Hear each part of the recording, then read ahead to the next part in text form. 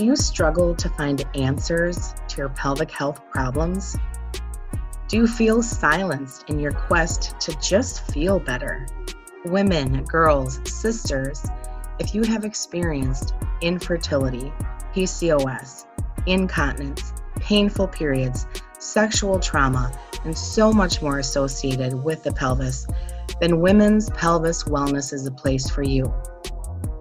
Me and experts from around the world are joining here to get you the answers to the holistic health that you have been seeking. Please join us in being a pelvis wellness warrior.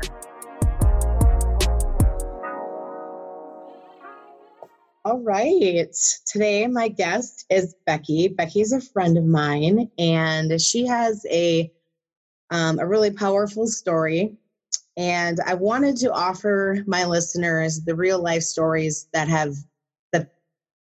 people have experienced all over the world, and this is something that, is very, very common, unfortunately. And so we wanted to shed a little bit of light on her story and just kind of the process of how everything happened.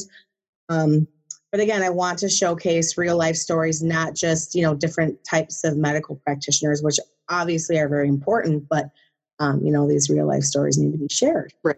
So thank you for being so open with us. Yeah, thank you for letting me share. Yeah. So, if we kind of start at the beginning, right? So I already had a son. He was born in 2009, and my husband and I decided when he was about 2 that we were going to try for another. My older son, it was super easy. Like the second I went off birth control, we were pregnant. I had no problems. It was all, textbook, right?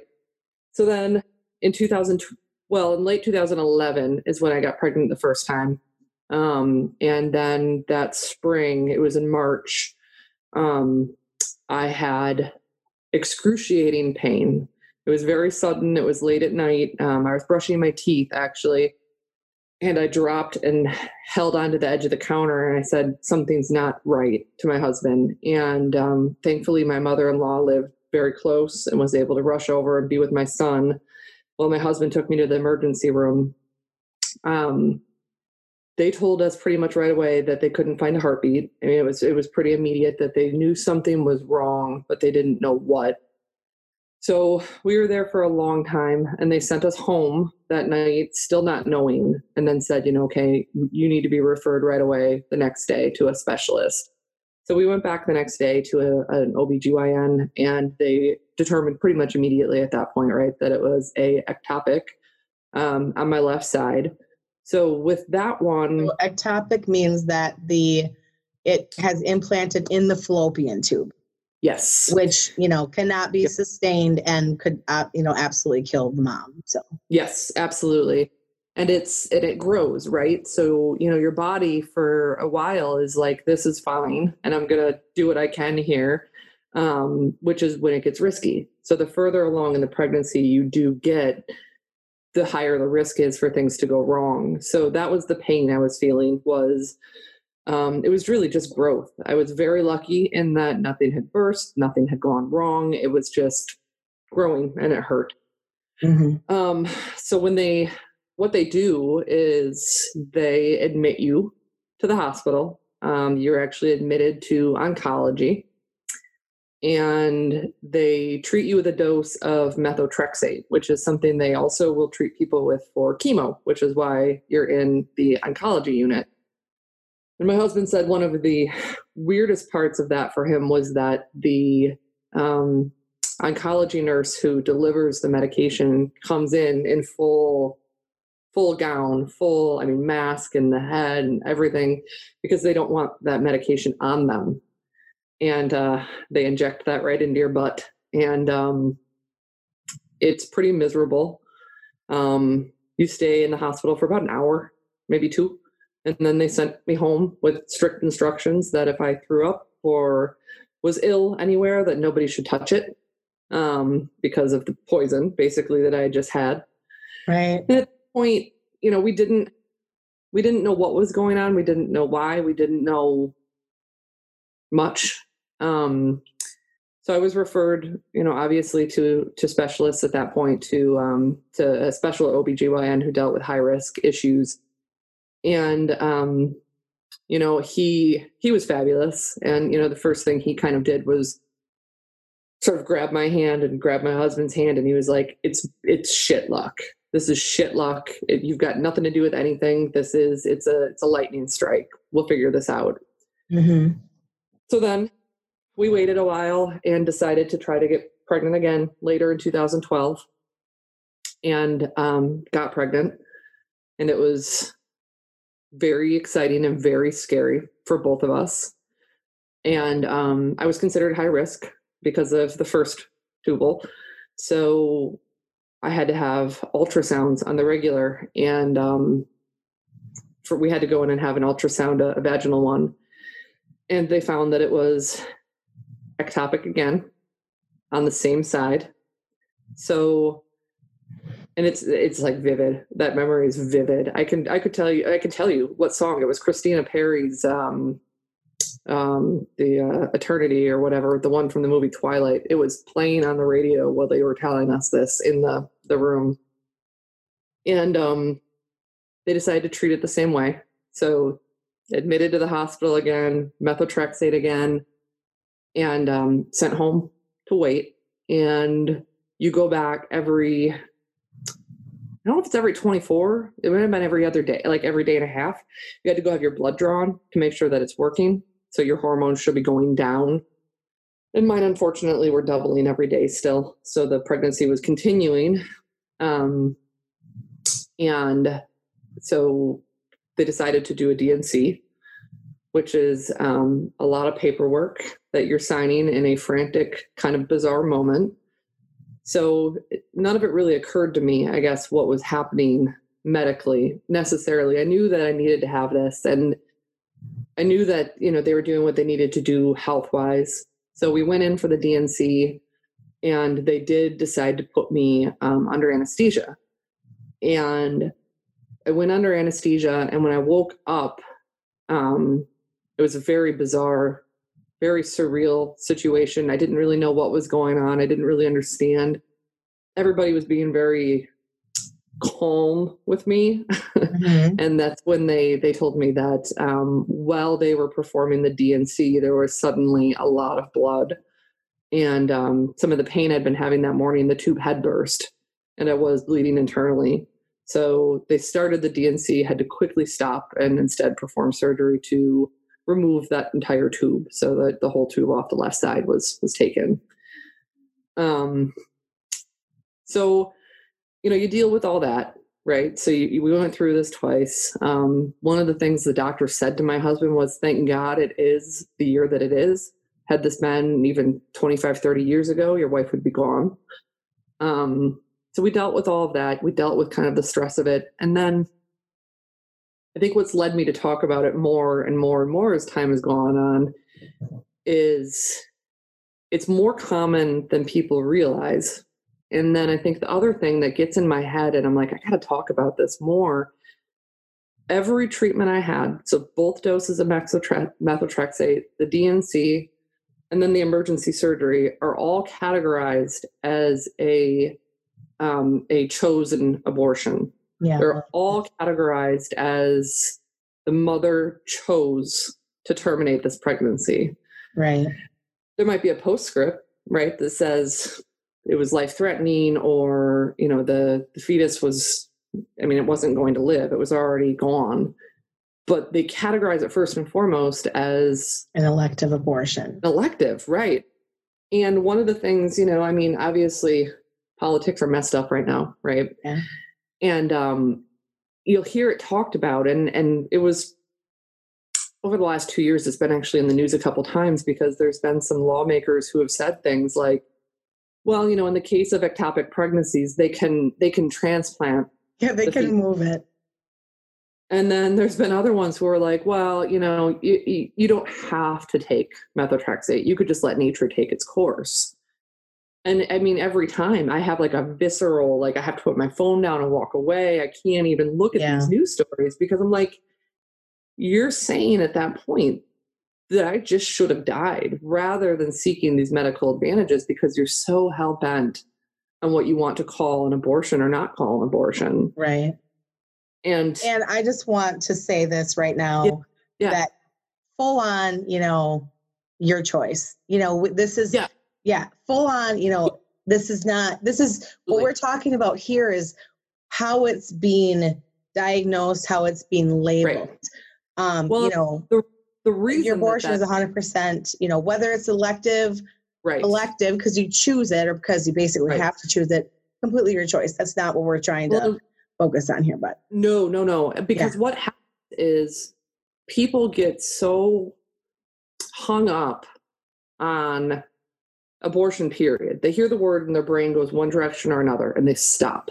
Right. And there isn't a lot of thought into, there's so many scenarios. Mm-hmm. There's so many different options. And when your brain goes into one spot and you decide this is my black and white switch and this is where I'm going to draw my hard line, that's where, there is this whole gamut of other situations. There's and people a lot of gray.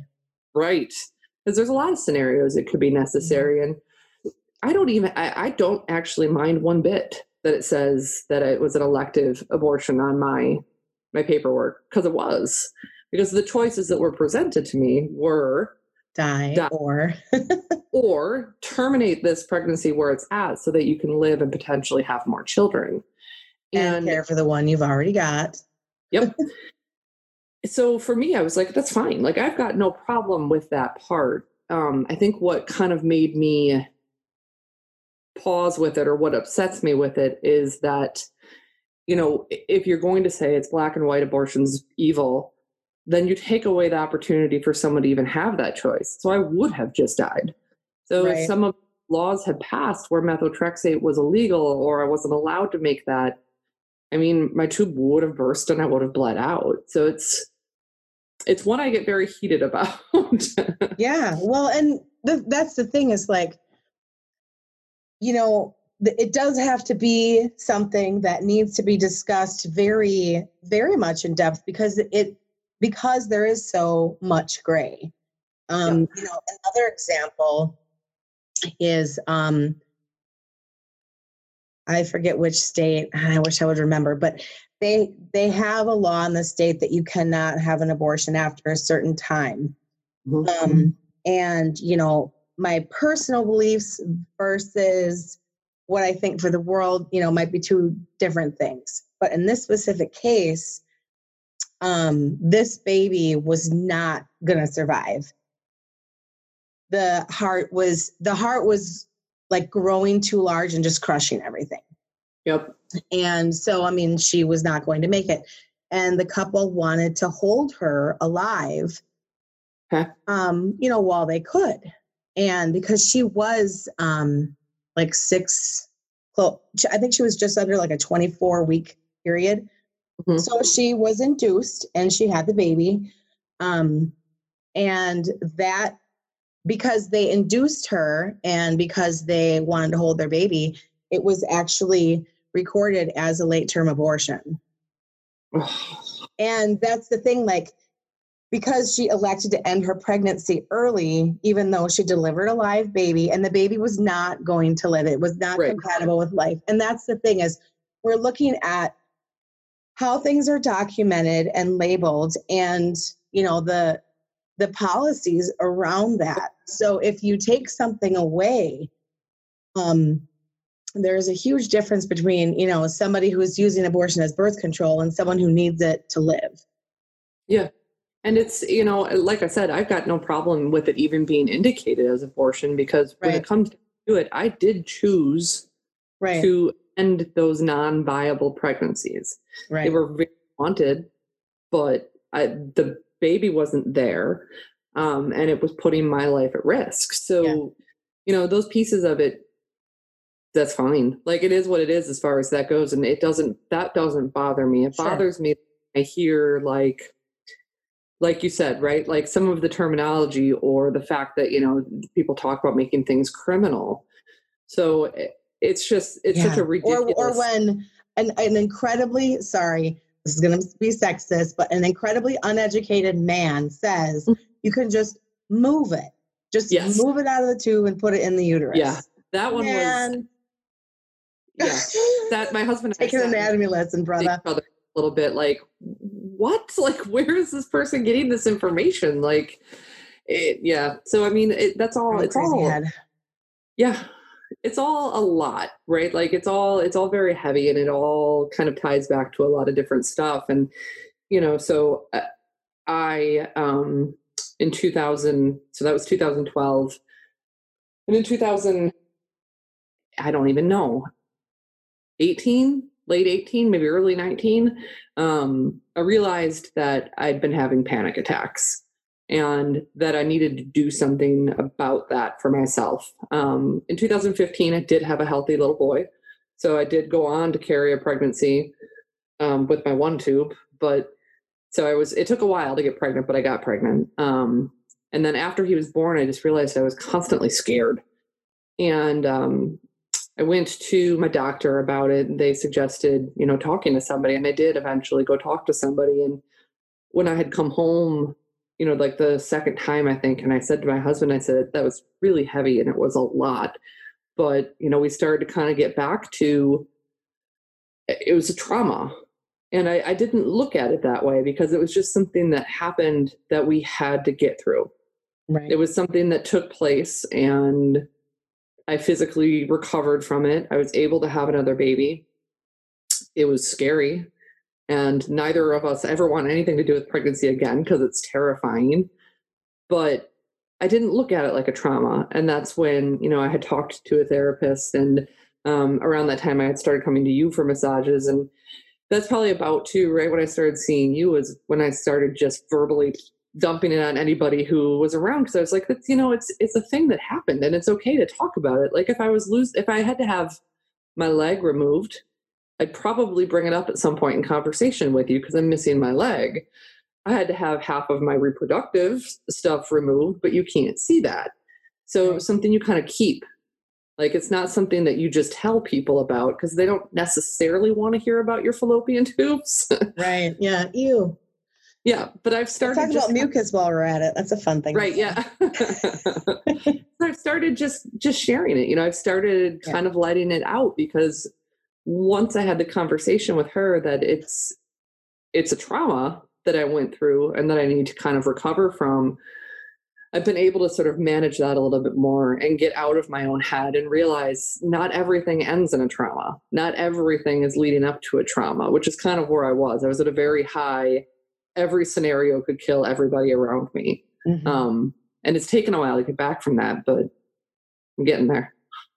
Well, and and there's more of the story too. And I know that you don't really mind me sharing. The thing is too, is like this trauma was more than just physical. It was emotional. It was mental. It was energetic. And when you start talking about the chakra system, where the pregnancies take place, what those, first three chakras actually have to deal with in our life. And you started having GI issues after that, and that you did not have before. The anxiety that led to panic attacks that you did not have before. Yep. And, talking with people like intuitives and getting some energy healing, and obviously talk therapy has certainly helped. Yep. Did you do EMDR? No. Okay. Yeah, I have done that. That's wonderful. That helps really a lot too. The talk therapy is what kind of kicked it off for me. That was kind of what pushed me, I think, over it. And I had gone back and forth about it. And I went in with a very different attitude. Like I was like, well, I'm stressed because of this and because I have kids. And, I had this whole list of things. And then we started kind of working backwards. And she was like, you're not dealing with this like really very big traumatic thing that took place. And to your point, it leads to all sorts of other problems. And I still do. The panic stuff is better, but I do definitely still have GI issues and other problems as a result. And I mean, I blame my younger son. I always pick on him and say, he's kind of messed everything up. But hormonally, I mean, I've been a wreck since 2012. So I can't even blame him. Yeah. Yeah. Well, and I mean, there's a lot to say for that, because the emotional swings that happen when you're pregnant. So when you think about that, and the stress level and hormones and stress and all that stuff. I mean, it was just chaos within your body for years. Yeah. And it's, when I think about it too, like it all happened in the 1 year. So it was, I got pregnant in late 2011 and I lost the first baby in March. And then I lost the second baby in September. Okay. So it was very quick. Gotcha. And it was one of those scenarios too, because the first one was methotrexate only. It wasn't surgical. So, the doctor was pretty much like, you can try again whenever you want. The second one after that, we had to wait a while, and I don't remember the name of the procedure, but I had to have a very invasive dye procedure where they inserted dye through to make sure that it moved through my remaining tube appropriately to make sure. And because it happened on the same side twice too, which is weird, but who knows? So for all we can figure. But good in a way, because I mean, you don't want that scar tissue in both of them, Well, the working theory, right, would be that my older son, who I got pregnant with so easily, was probably on the other side. Right. And then I probably always had scar tissue, or that tube wasn't quite right, or it wasn't big enough, or it wasn't something. Right. So just bad luck. But it's one of those bad luck things that I think people, they just you don't talk about it a lot. You don't necessarily share it. And I think, the pelvic health thing in general, right? And that obviously it's hard to get people to talk about it. It's hard to get people to feel they can share it. And, I'll use the leg thing again. Like, I have a wonky knee. I have a bad knee. I've got zero problem telling people about my bad knee, or going and talking about my bad knee, or going to therapy for my knee. But you get into the pelvic health and it is a little bit like, people don't want to hear this. They don't want to talk about my tubes and my uterus. Well, and that's obviously, part of my mission is to just literally bring all those conversations mainstream, because the thing of it is, well, I mean, you have 2 boys, but you have girls and women in your life that you love, and I mean, chances are those boys are probably going to grow up and, have they'll know somebody with women who come into their life, and like with me, I mean, I've got a daughter and I've got a lot of women in my life who I love. And the thing is, I mean, miscarriage in general is incredible. I mean, it's like they say 1 in every 4, but then there's other things they're saying actually every 1 in 3. So it's incredibly common. Not as common, obviously, to have it in your tube. But again, just one more thing that needs to be discussed so that women know that this is something very common. You're not alone. You didn't do anything wrong. There's really nothing that you can do to prevent it, because how could you possibly know? So well, I want to try to have children. So I'm going to go and make sure that both my tubes are clear. Like, no one thinks that until we start having problems. Right. And that's, that was one of the things my doctor, again, he was assigned to us via, like, he was the person working, and he ended up being just so wonderful. And we were so happy to have him. And he then delivered my second son and stayed with us through it, and was with us through all of that, and was so, he was so good about that, because I would go into his office just like, I don't get it, and I struggled with that. Like, what did I do? I must have done something, right? Mm-hmm. And he just constantly was like, it's bullshit. This is bullshit. It's bad luck. Like, you just got screwed over in this. Let's figure it out and move on. We've got options. And he very much just kind of kept pushing us forward, which I needed somebody to say, because there is so much stigma and mystery, like you're saying too, right? It's not there. So we would tell people we had a tubal pregnancy, and there was a lot of like, confused, like, I don't get it. I don't quite understand. And then you had to explain it, which while we're in the midst of it is not a good time. Well, it's even more traumatic, Yeah. Yep. Yeah. For sure. Yeah. Yeah. So there needs to be, well, and also too, I suppose there probably isn't, a ton of better ways to, help basically dissolve the pregnancy so that, you can, so that everything kind of flush out, because you just think of that medication and how harsh it is on your body too. So there's so many elements to this. It's like, we're going to have a baby. We're so excited we're having a baby. Oh, wait, we're not having a baby. And oh gosh, I might die. and then I have to do this. Then, and then it happens again, and then it's even more severe. And then again, back to like the policy and the way things are labeled and all that. Well, and the being admitted to oncology was weird. It was weird, really heavy. And, you're going down that hallway and there's people who are there in the hospital and they're in the oncology ward. They're very ill. And I'm walking on my own accord. It was all very strange. Like I felt bad even being there and like taking up those nurses' time, or those nurses were like the most incredible humans on the entire planet. Like I say the way that they treated me and like the love and the care, was amazing. Like, what am I doing in here? Like, this isn't the right spot necessarily for me, but it's just another one of those, like, they're not quite sure what to do with you, Yeah. Well, that's good. I mean, I'm really glad that you had really good positive experiences with the healthcare, team that was around you, because I've heard these exact same stories and they had horrific healthcare. So then that even adds a more severe long-term trauma. There was only one nurse who we had problems with, and it was after. It started between the two, and it was after. It was one of my doctor's nurses, and she didn't seem to quite get it. And she had made some comments like, "Oh, I see you've had 3 babies," and I was like, "Nope, no, I have 1 baby, and I've lost 2 babies." And she would just constantly kind of like mess up on things like that, which I don't think was intentional.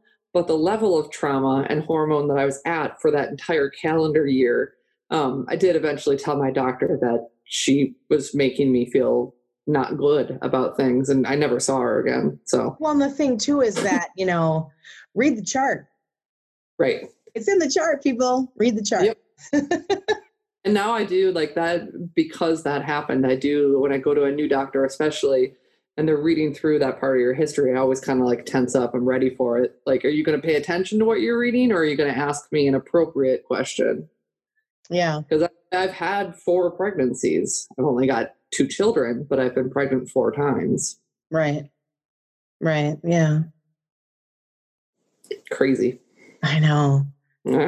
Well, and also too, being someone who, works on you, on your body and energetically.